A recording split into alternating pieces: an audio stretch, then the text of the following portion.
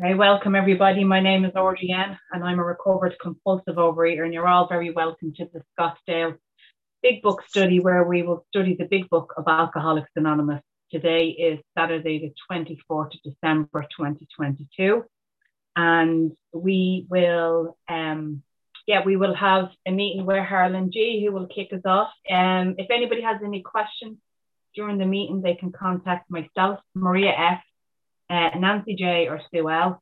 And you can message them through the chat function. Please note that the speaker, Harlan G, will be recorded for the duration of the study. However, the questions and answer session which follows will not be recorded.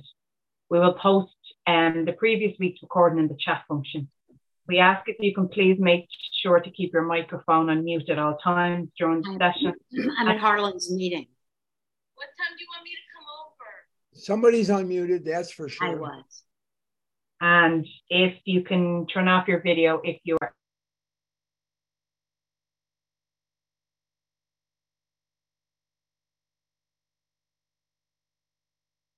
We can't hear you. You might need to unmute yourself. Something's happened with our. Can you hear me now? Yeah. Okay. Yeah, Harlan, I'll turn it over to you. Oh, thank you. Thank you very much. Okay. I am so glad to be here this morning. Eat your hearts out. It's going to be 74 here tomorrow in Scottsdale, mid 60s, high 60s today. So what can I tell you? In June, July, and August, you got the upper hand, but not now. Anyway, Merry Christmas to everybody. I know that for many, Christmas Eve is either as big or bigger than the actual day of Christmas. And I hope that Santa Claus comes and drops you everything you need for a Merry Christmas. And if you're celebrating Hanukkah or my holiday is Festivus, which was yesterday, I celebrate Festivus for the rest of us. And we sit around and we tell people how they've disappointed us over the last year. And then we dance around an aluminum pole. So that is my holiday is Festivus. And I've been celebrating Festivus now for about 15, 20 years, something like that or more since it came out on Seinfeld. So that's my holiday. And I was very honored to celebrate Festivus with friends yesterday. And we told each other how much we were disappointed in them over the last year. So that was good. And then we had the feats of strength that were started by our forefather, Frank Costanza. So we had lots and lots of stuff that we did and we engaged in. It was quite the celebration. Anyway, I'm very, very glad to be here today. And what we're going to be talking about today is we're going to be in the blood and guts of step 4 in the resentment section of step 4. And I believe, this is my opinion, the 2 most underutilized steps are 2 and 10. But the 2 most misconstrued, the most misunderstood steps are 3 and 4. So what I'm going to try to do this morning is to further reveal some truths about step 4 and to try to throw mud on some of the misconceptions of step 4. And what we're going to do is we're eventually going to start on page 66, where it says, it is plain that a life which includes deep resentment. And that's where we're going to be starting. Page 66, it is plain that a life which includes deep resentment. Okay, but before we get up to this, remember that we have been talking about resentments. There's 3 sections to the 4th step. There is the resentment section, there's the fear section, and there's also the sexual harms done others. And so we want to get done with the 4th step as quickly as we possibly can so that we can move forward in our program of recovery and get to a place where a spiritual awakening has been affected. And so by doing that, we get to page 89 eventually, where it says, nothing ensures immunity from alcohol like intensive work with other alcoholics. So one of the big goals here is to get you sponsoring as quickly as we can. And the longer we take to get to that point, the more chance we have of failure of not getting there, because how long can you possibly hold your breath underwater? Well, the answer is not that long, and a shorter time of holding your breath is always better than a longer time of holding your breath. But what we're going to do now is we're going to look at step 4. Let's take a look at page 66. And we have been talking about resentments. Re means to do again. Sentiment comes from an old word, sentiri, which means to feel. So to resent means to re-feel old hurts. And we've established that you cannot eat on the truth. But if you are lying to yourself, that makes it much, much easier for you to eat. Now, what is the lie we tell ourselves in any resentment? Now, I'm going to make a statement that if you've never heard me say this before, is probably going to take you aback, because your first reaction to this statement that I'm about to make is going to be, oh no, you don't understand. I'm different. I get that your brain is telling you that. But any resentment that you have is a lie. Now, I'm not saying if you were raped or you were abandoned or you were beaten or tortured or whatever, I'm not saying that those are okay things to, no, I'm not saying that. But in the normal resentment that you have, it's a lie. Now, how does it become a lie? Did the person hurt you? Well, clearly they did. Yes, they did. But what we do is we replay these resentments in our head so many times that every time you replay this resentment in your mind, you change it just a little bit. And you make their part in this resentment just a little bit more dastardly, and your part in this resentment just a little more innocent.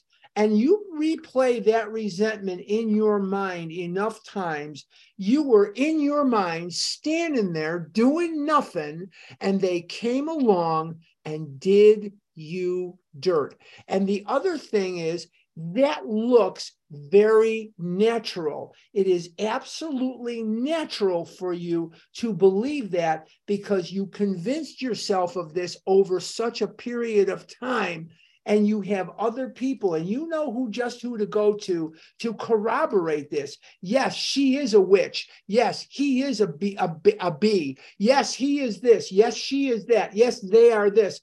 So you have proof that in your mind, you are 100% correct, and the other person or the other entity was completely in the wrong. And what we're apt to do is we love these resentments. And why do we love these resentments? What's the payoff to a good resentment? Well, the payoff to a really good resentment is this.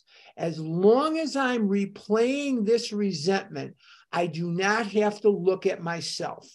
I don't have to look at myself as a reprieve from improving myself, because if I look at myself, I have more than enough work to do on me, so that I do not have a lot of time to sit and psychoanalyze you and to tear you down in my mind and to take your inventory in my mind. So as long as I can look at you and not look at me, that becomes rather recreational, and it assuages the ego, because the ego says 3 things to us constantly. We have to be right, we have to feel good right now, and we are different from other people. Those are the 3 main jobs of the human ego. Let's do those again. I'm right. I got to be right. You know, we would say to our daughter, would you rather be happy or would you rather be right? And she'd get this look on her face like we knew what she was thinking. I'll be happy when I can prove that I'm right. Well, we are the same way. You don't have to be 7 or 8 to know that that's the way we are as people. I'm right and you're wrong. I told you so, blah, blah, blah. I told you so. So the bottom line is we really use that as almost like a drug. It's really like a drug. We're right. And it can be very intoxicating, make me right, make me feel good right now. I got to feel good right now. So that's why you can justify, well, I'm just going to have Twinkies now. I'm going to have whatever. I'm going to have Chips Ahoy or whatever it is. I got to feel good right now and make me different from everybody else. I'm different. Clancy Imislund, who's one of my heroes, Clancy Imislund's podcast, he talks about this a lot. He says, every alcoholic that goes to God drunk, who had been in AA for any length of time, will say to God, why didn't you help me with my alcoholism? And God will say to the drunk, I sent you to meetings. I got you a sponsor. You had AA. You could have leaned into that sobriety, but no, you had a drink. And so the drunk will say to God, but you don't understand, God. My case is different. And how many of us really saw ourselves as just members of the society, bozos on the bus? How many of us can really see ourselves in that light?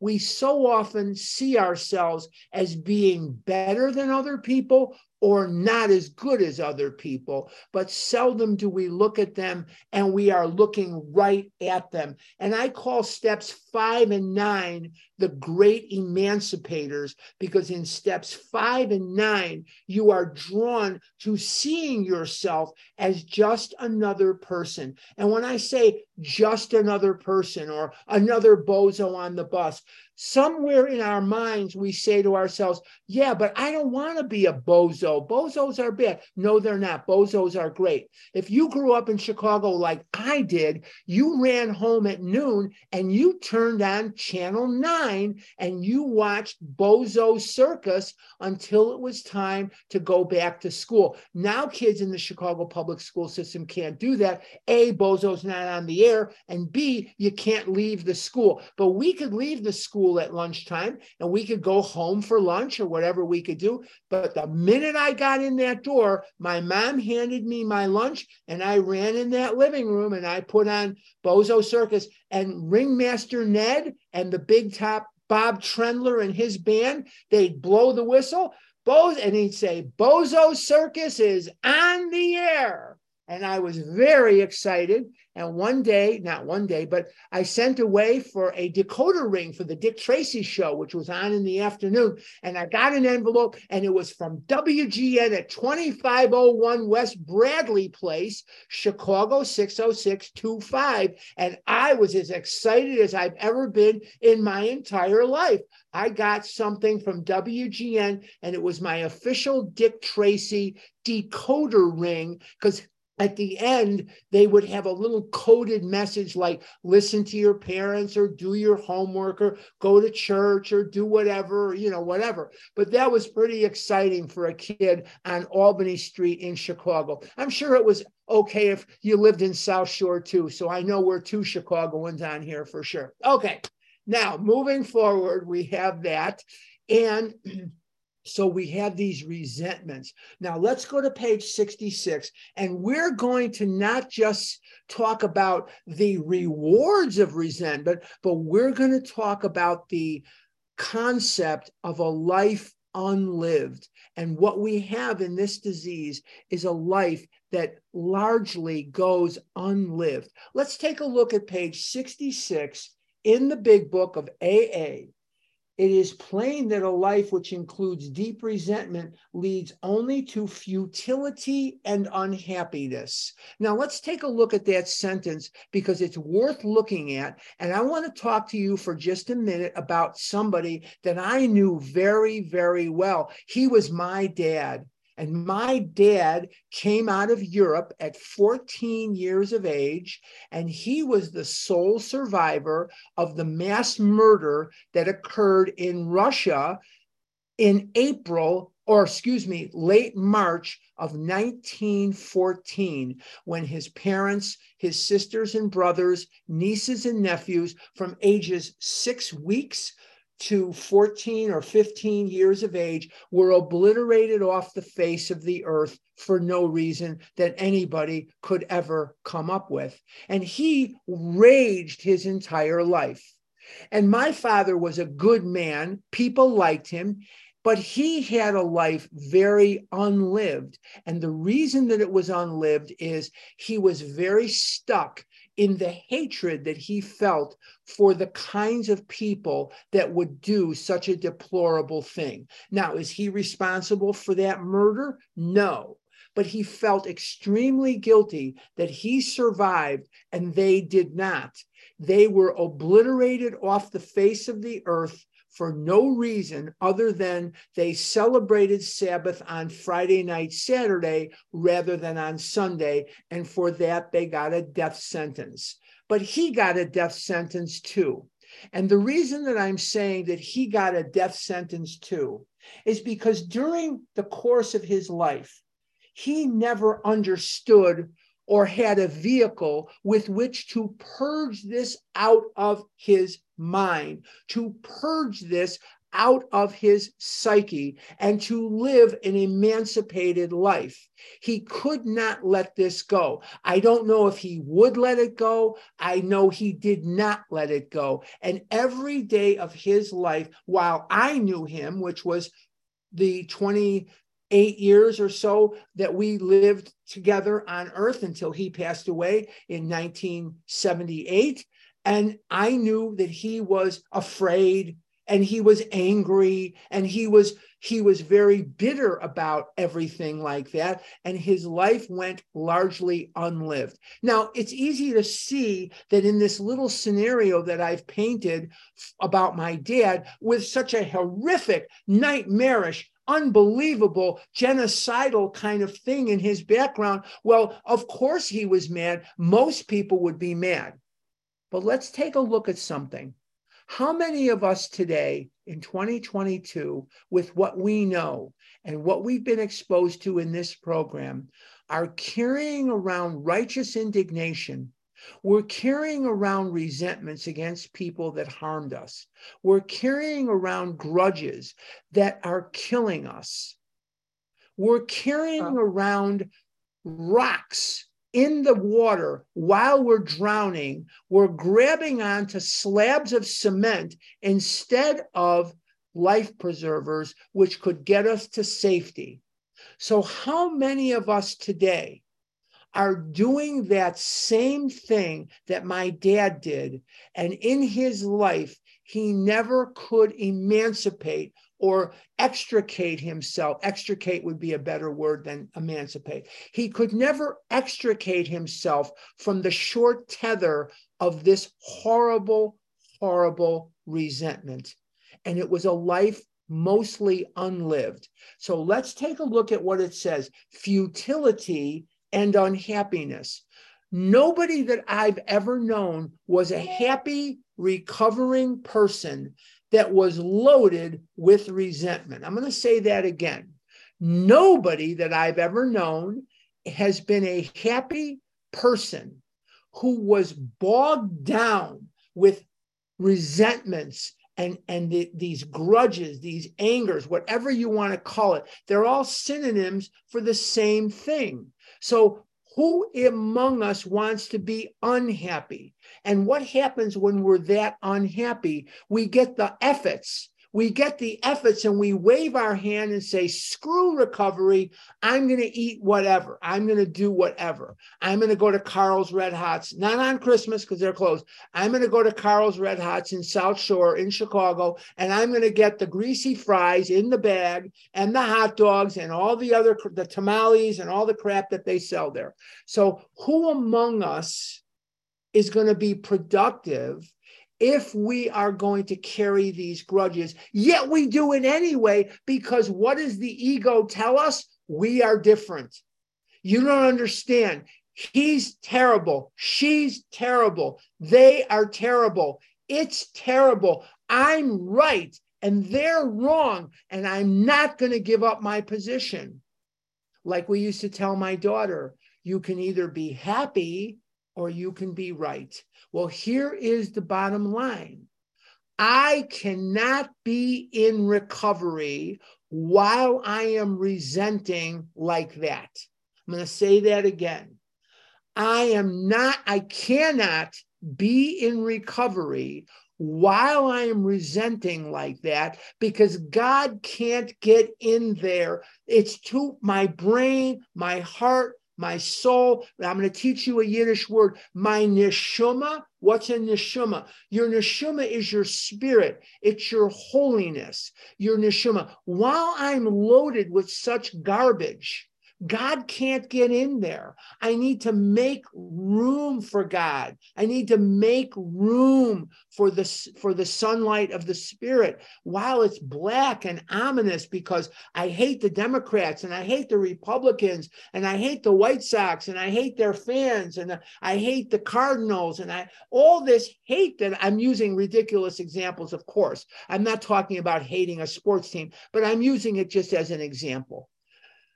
To hate like that becomes a part of us, and we propagate these resentments. We water them as we would a plant. We nurture them as we would a child, and we carry them with us no matter where we go, and we display them very proudly. I hate him. I hate her. And we display them for anyone's perusal that will look at them. And we're killing ourselves. The best revenge is living well. The best revenge is a life lived on a spiritual basis. I don't have to carry this around. Somebody told me many, many years ago, I'm here 43, almost 44 years, that they use this now. I didn't know how heavy my suitcase was until I let the porter carry it. Then I realized, wow, that thing is really heavy. Holy mackerel. And when I let go of so many of these resentments, when I let go of these things, I'm free. My spirit is free. Not that I have a perfect life and everything goes my way. Let's temper our expectations. Just because you're willing to let go of some resentments, there's nothing in this book that says, now everybody will stick to your script. There's nothing in this book that says you will never be challenged by life again. There's nothing in this book that says that. So one of the things I want to talk about this morning, and I'm going to talk about it until we're done with step 4, is what are your expectations? Just because you've done step 4, there's nothing here that says now my dream girl or my dream guy is going to fall in love with me and we're going to have 3.2 kids and we're going to live in Highland Park, or we're going to live in Deerfield in a house with a white picket fence. And there's nothing in here that says that. What it says, though, is if you let go of these resentments, you've taken a quantum leap toward your recovery. Doesn't say those exact words, but it says you can now know you're on the way to recovery. Every day that I get up, there's 2 doors in front of me, figuratively. There's Carol Merrill standing there, to be sure, and Carol Merrill is standing in front of door number 1. And Carol Merrill was from Let's Make a Deal. Nobody gets these references. I must be too old. Carol Merrill, Let's Make a Deal with, what's his name? Monty Hall, he's dead. Monty Hall, Let's Make a Deal. Okay, now Carol Merrill is standing in front of door number 1, and door number 1 leads right to Twinkieville. And there's a stop in Dorito Town, and there's a stop in Milk Dud Way, and there's Charleston Chew Town, all these other various places behind door number 1. Now, door number 2 has recovery, and it has a spiritual awakening, and it has freedom from the bondage of self, and it has prayer and meditation and service to others. I can choose whichever door I want. Now, on one door, I'm going to have to pay a price. And the price that I'm going to have to pay is I can eat whatever I want in Doritoville or in Charleston Chew Town or in Almond Joy Way. That's a very nice place to live. But I'm going to have to put up with, I can't walk out of the house because I'm an object of ridicule. I can't go to the doctor because he's going to tell me that I'm dying unless I change. But if I go to that's pretty effortless. We all know how to do that, right? Anybody need help eating Almond Joy bars? Call me. I'll tell you how to eat them. I used to just pop them like they were whatever, Xanax or something. But I used to pop those Almond Joy babies like they were crazy. But if I'm going to spend a dime, now when I was a kid, all the candy bars were a nickel. But Almond Joy and Mounds and Heath bars were 10 cents. If I'm going to spend 10 cents, I'm going Almond Joy. Obviously, the Mounds bars, not Jewish people buying these things. Why would I spend a dime for a candy bar that doesn't have an almond when I can spend the same dime for the ones that have the almond? So I'm sure you can understand why, why I would go for the Almond Joy. But anyway, that aside, that's Narishkeit. All right, that aside, the other door, the recovery door, the price to pay is the leveling of self, the leveling of ego. Now, the price to pay is high, but the life is wonderful. And I can walk out of the house and I can get in and out of my car. And I can go to a movie and fit in the seats. And I can ask a girl out and maybe she'll say yes and maybe she'll say no, but at least I might have a shot. I can go to a clothing store, not Omar the tent maker, not the Circus Surplus store. I can go to a regular clothing. This is a Stepping Stone shirt that I got at Stepping Stones in Bedford, New York. But you get the idea. The rest of the garments on my body are from a regular, normal store. I don't have to go to Big and Tall. I don't have to go to where they only have these humongous sizes. I remember paying $24 for T-shirts in 1977. I remember paying $70 for a belt in 1980, whatever the heck it was. So I can buy clothes from a normal store. And I don't piss on in my pants anymore. And I don't crap in my pants anymore. And I don't have that horrible pain from walking or standing or sitting. And I haven't broken any furniture in decades. So let's go back to this book and let's continue with what we're doing. To the precise extent that we permit these what? Resentments. Do we squander the hours that might have been worthwhile? I have to laugh sometimes. Just this week in our Scottsdale meeting, there was a person that asked a question because we have our meeting and then we have what's called the parking lot after the meeting.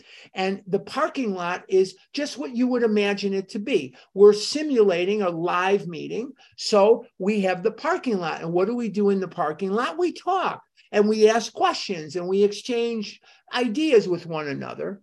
It's the same Zoom information that you use today, but it's 4:30 Pacific time until March. March, it'll change because when we change the clocks, it'll be 5:30 Pacific time, 4:30 Pacific time, and so on. And it's 4:30, 5:30, 6, 7:30 Eastern time. And then in the summer, it changes up an hour. But anyway, woman says, I'm sponsoring 3 people, blah, blah, blah. How do I keep my program fresh?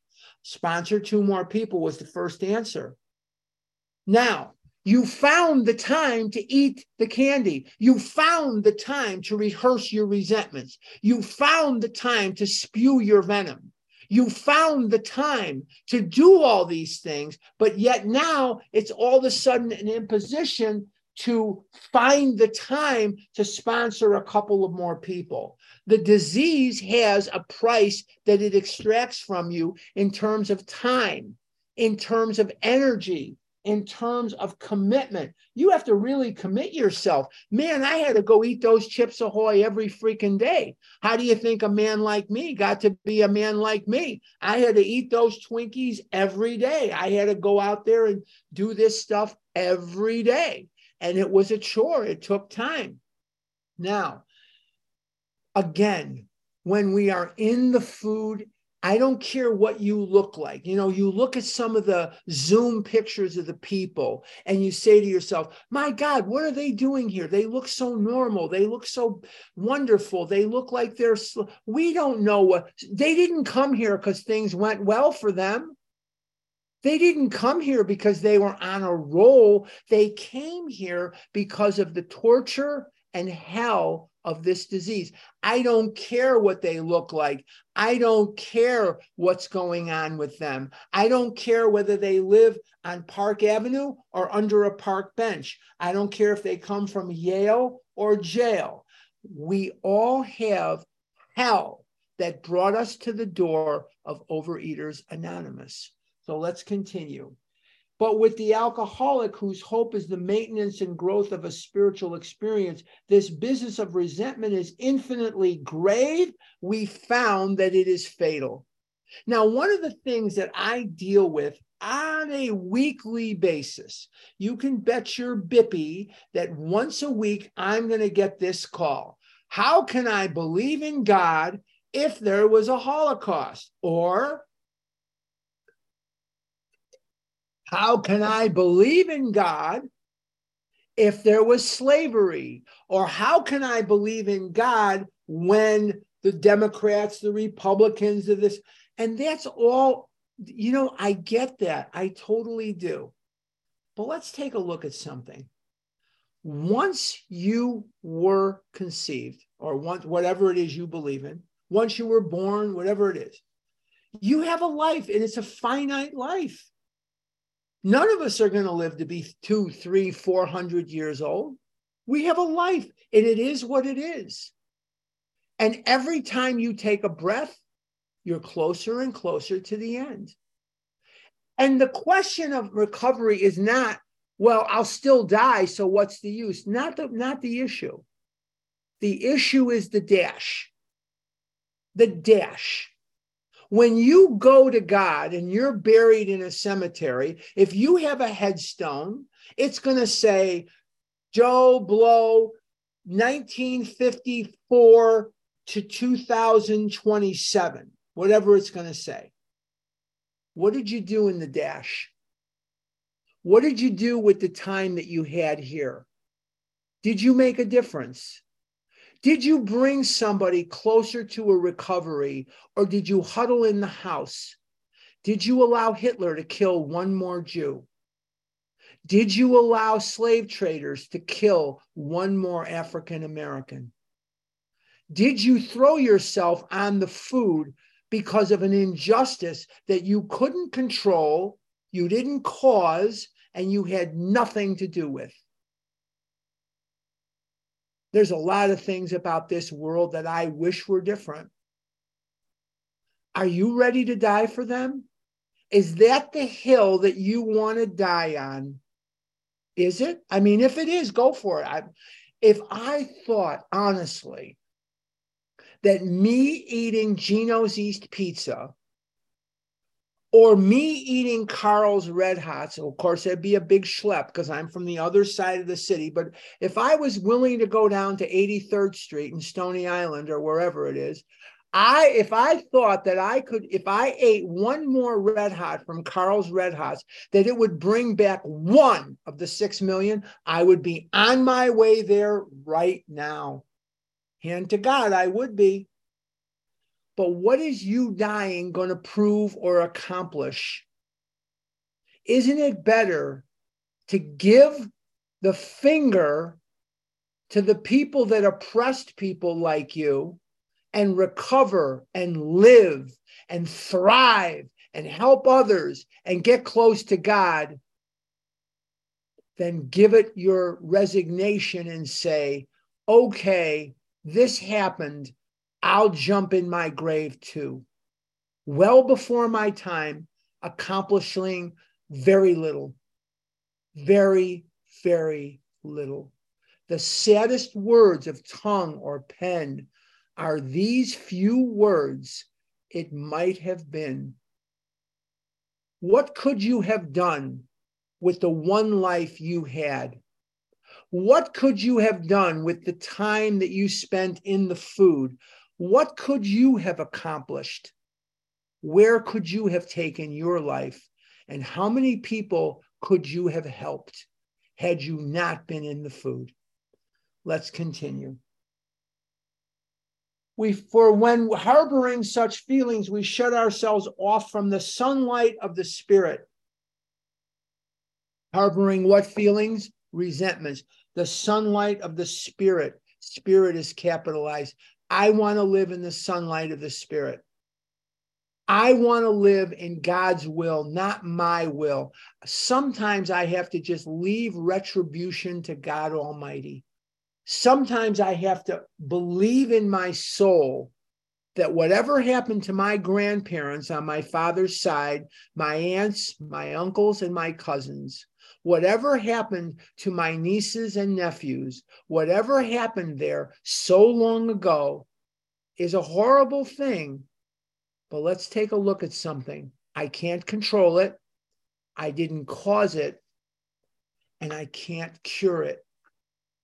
There's nothing, my death, nothing about my eating is going to make that go away.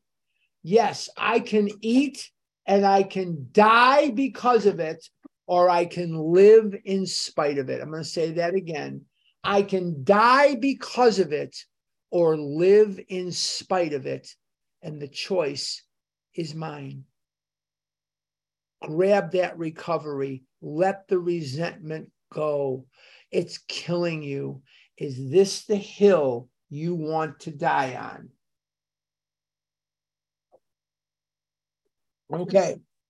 The insanity of alcohol returns and we drink again. Why do we drink again? Because we, when we're in resentments, do not feel good. We don't feel very good. We feel sick. We are emotionally sick from these resentments. And because we're emotionally sick, the solution to that becomes Twinkies. The solution to that becomes candy, cookies, cake, hot dogs, fries, whatever it is for you, whatever that might be for you, that becomes that solution. Remember that food was never the problem. Food was the solution to the problem.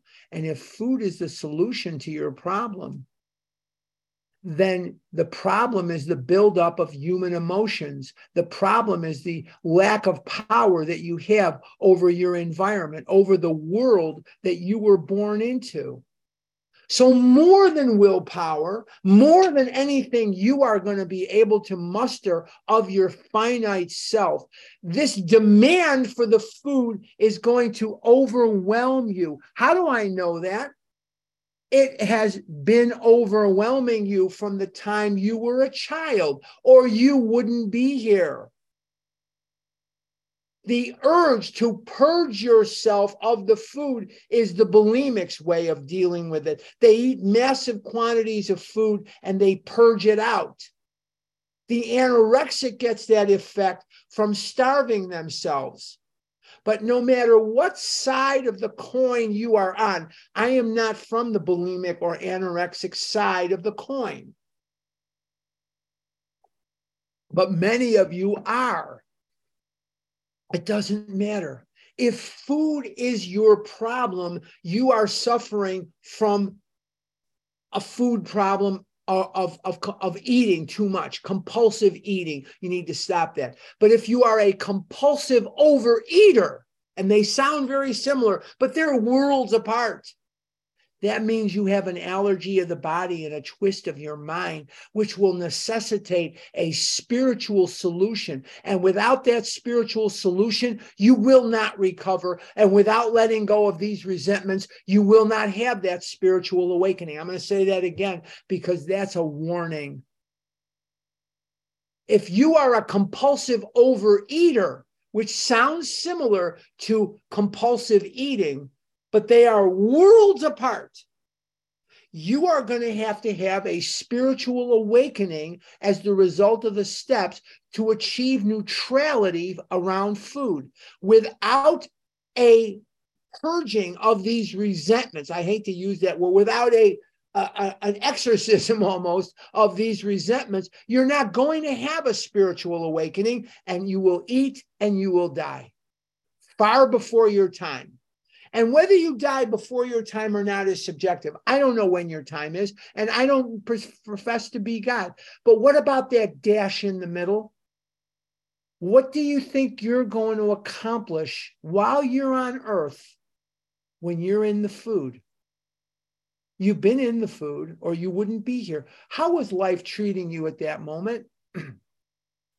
Were you productive while you were in the food? Maybe you did your job. Some of you are lawyers. Some of you are CPAs. Some of you are doctors. Some of you are housewives. Some of you are secretaries, salespeople, librarians, whatever the heck you are, psychologists, whatever the heck you are. You think you'd be better at what you're doing when you're in the damn food? You're not going to be as effective, because constantly running through your mind is, I need the food, I need the food, where's the food, I need the food, I need the food. So let's continue on, and the insanity of alcohol returns, and we drink again, and with us to drink is to die. You don't have to be in your grave to be dead. You could be walking around and you're dead. When I'm in the food, I am the walking dead. I am not functioning. All I'm doing at that moment is I cannot hear what the hell you're saying to me. I don't care whether you live or die. All I'm listening to is the nattering in my head, this incessant chatter, this perseverance about food, food, food, food, food. I'm not effective. I cannot be effective at that point. So this is walking death when you're in the food. And how do I get to the food? With these resentments and fears, because the buildup of these emotions is going to demand a solution. And for people like me, and ostensibly like people like you, food is that easy solution. Let's continue. If we were to live, we had to be free of anger. There's the understatement of the year. Do I ever get pissed off? Yes. Do I ever get scared? Yes. Am I ever uncertain about things? Yes. But to live in this resentment, which is what we're talking about, is a life unlived. It's a life unlived. Let's continue. If we were to live, we had to be free of anger. The grouch and the brainstorm were not for us. Now, through the magic of a 1935 dictionary, the grouch, like Oscar the Grouch, is we're married, we're pissed off all the time. The guy or the gal they're pissed off all the time. I'm not going to say I'm talking about my ex-wife, but you can draw your own conclusions. This woman was pissed off all the time. She woke up pissed off. She went to bed pissed off. There was something was pissing this woman off all the time. It took me years to get there, but it had to be hell in her head. It had to be hell in her head. Forget about what it did to me. That's what I saw, the first years. But it had to be hell in her head, because when we're angry all the time, the only solution we know is to eat, because that's painful. We don't want to be like that. And we eat in search of relief from that pain that we feel. Very important. Now, the brainstorm is a word that is used completely differently than it was then. And that at this time now, a brainstorm is, wow, I was brainstorming. I think if we did this, this, and this, then men could fly to the moon in an Oldsmobile or a Chevrolet. If we just do this, we could just go right to the moon. That's a brainstorm. The brainstorm then was the tempestuous rage that was felt infrequently. We weren't always mad, but when we got mad, boy, did we get mad. Yeah, So this is that brainstorm. And I have people in my life, as you do too, that you see this illustrated. They're just pissed off all the time. Or when they get pissed off, holy mackerel, I don't want to be anywhere near them. God, I'm 68 years old. I don't have the time or the keach. Keach is a Yiddish word for energy. I don't have the keach to be around this kind of anger all the time. I just cannot take it. It's too much. So the person that suffers from this, the person that is the grouch, the person that is the brainstorm, they can't be around it either, but they often don't know any other way. And to them, the eating makes sense to the compulsive overeater. The anger makes sense to them. It just flashes through their mind like lightning across the sky, and it just makes perfect sense. You're stupid. You're an idiot. They're smart, so they're pissed off. It just goes through their mind so quickly that they can't even identify it. It's an instant reaction. It's just instant. Okay, let's continue. They may be the dubious luxury of normal men, but for the alcoholic, these things are poison. Why are they poison? We just talked about it. And when the big book wants to teach us something, it doesn't teach it to us once. It spirals the information. And what it does is the purest form of teaching is repetition, right? Flashcards. The purest form of education is repetition. So the book is telling you the same things that we talked about when we first started this session, that this anger may be the dubious luxury of normal men, but for the alcoholic, these things are poison. If you eat compulsively, food is your problem. Food is your solution. Then you cut off the food, you go on a diet, problem solved. If you are a compulsive overeater, which sounds very similar, they're universes apart. Universes apart. Then you are going to need a spiritual awakening as the result of the steps. And you will not have a spiritual awakening as the result of the steps while you are in such tempestuous anger. So in other words, this anger is blocking you from what you say you most want. And yet, how difficult is it for most of us to give up these resentments because ego gets in the way and we say to ourselves, yeah, but we're right and they're wrong. No, we don't want to be dead.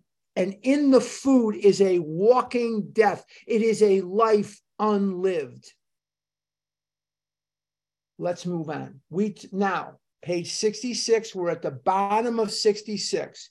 We turned back to the list for it held the key to the future. What list? The first three columns of the fourth step that we made, where the example was on page 65. We did our resentments, and then we put the first three columns in. We're getting ready. We'll probably tackle that next week. We're getting ready to tackle the fourth column of this fourth step in the resentment section. So you're not going to want to miss next week. We turned back to the list for it held the key to the future. We were prepared to look at it from an entirely different angle. We began to see that the world and its people really dominated us. Let's stop right there. You know, I don't know about you, but even though there was no evidence to support this, none whatsoever, my life was in shambles. I believe that I sort of had a handle on stuff, and I did not. My life, to even the casual observer, did not work. There are areas of my life today that work. There are areas of my life that need improvement. I totally understand that. I really do. And I'm doing the best I can. But what we have to look at here is that the people and the world around me dominated me. And I looked for control, or I looked for something in food. Some of us look for it in relationships, sex. We look for it in gambling or drugs. We look for it in liquor. We look for it in whatever it is we look for it in. But we're looking for something.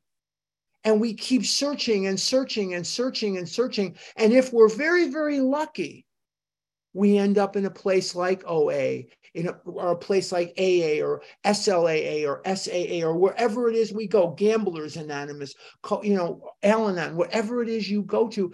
And there is a solution, but we have to look in all the wrong places before we're willing to look in the right place.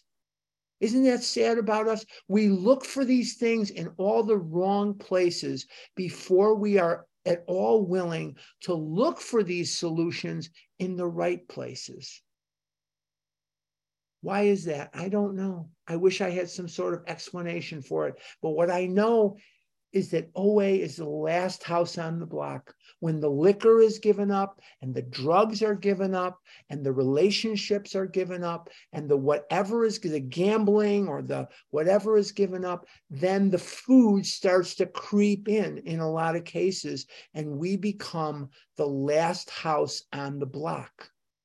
Let's continue. But the world really did dominate me. If I'm not careful, it will continue to dominate me.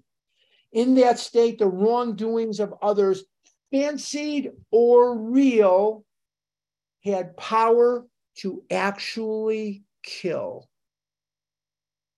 Wow. So whether the person was right or whether the person was wrong, whether I imagined it, whether it was real, that resentment had the power to kill. How does it kill? It kills by amputating me from any chance of a recovery, and then the food moves in and does the assassination work of the disease. Food is only the vehicle that the disease uses to kill me. The real disease is the spiritual sickness. The real disease is when I'm harboring these feelings of resentment and I can't get out of my own way. And it becomes a life of efforts. Effort, wave your hand and pick up that food because what the hell, who cares? Right? I just want to die. And that's what I ran around saying. No, I really didn't want to die, even though it was apparent to me that I did want to die because I was dying. What I really wanted to do was live, but I didn't know how. No one told me how until I got here. And even when you told me how, I figured because of my ego, well, I'm too fat. I'm too stupid. I'm too this. I'm too that. I can't do what you guys are doing. Yes, I can. But I wasn't willing to try for a very long time. And I lived in that life unlived for much longer than I care to admit or even think back on. Life is a beautiful thing. Life is a beautiful, beautiful thing. And it gets better and better as my recovery gets better and better. But there's pain and there's a price to pay. And the price is high, but the rewards are even higher. Let's continue. How can we escape? We saw that these resentments must be mastered, but how? We could not wish them away any more than alcohol. I cannot control my anger. I cannot control my fear or my whatever. I can't control my emotional nature. Lack of power, that was my dilemma. I need God's help.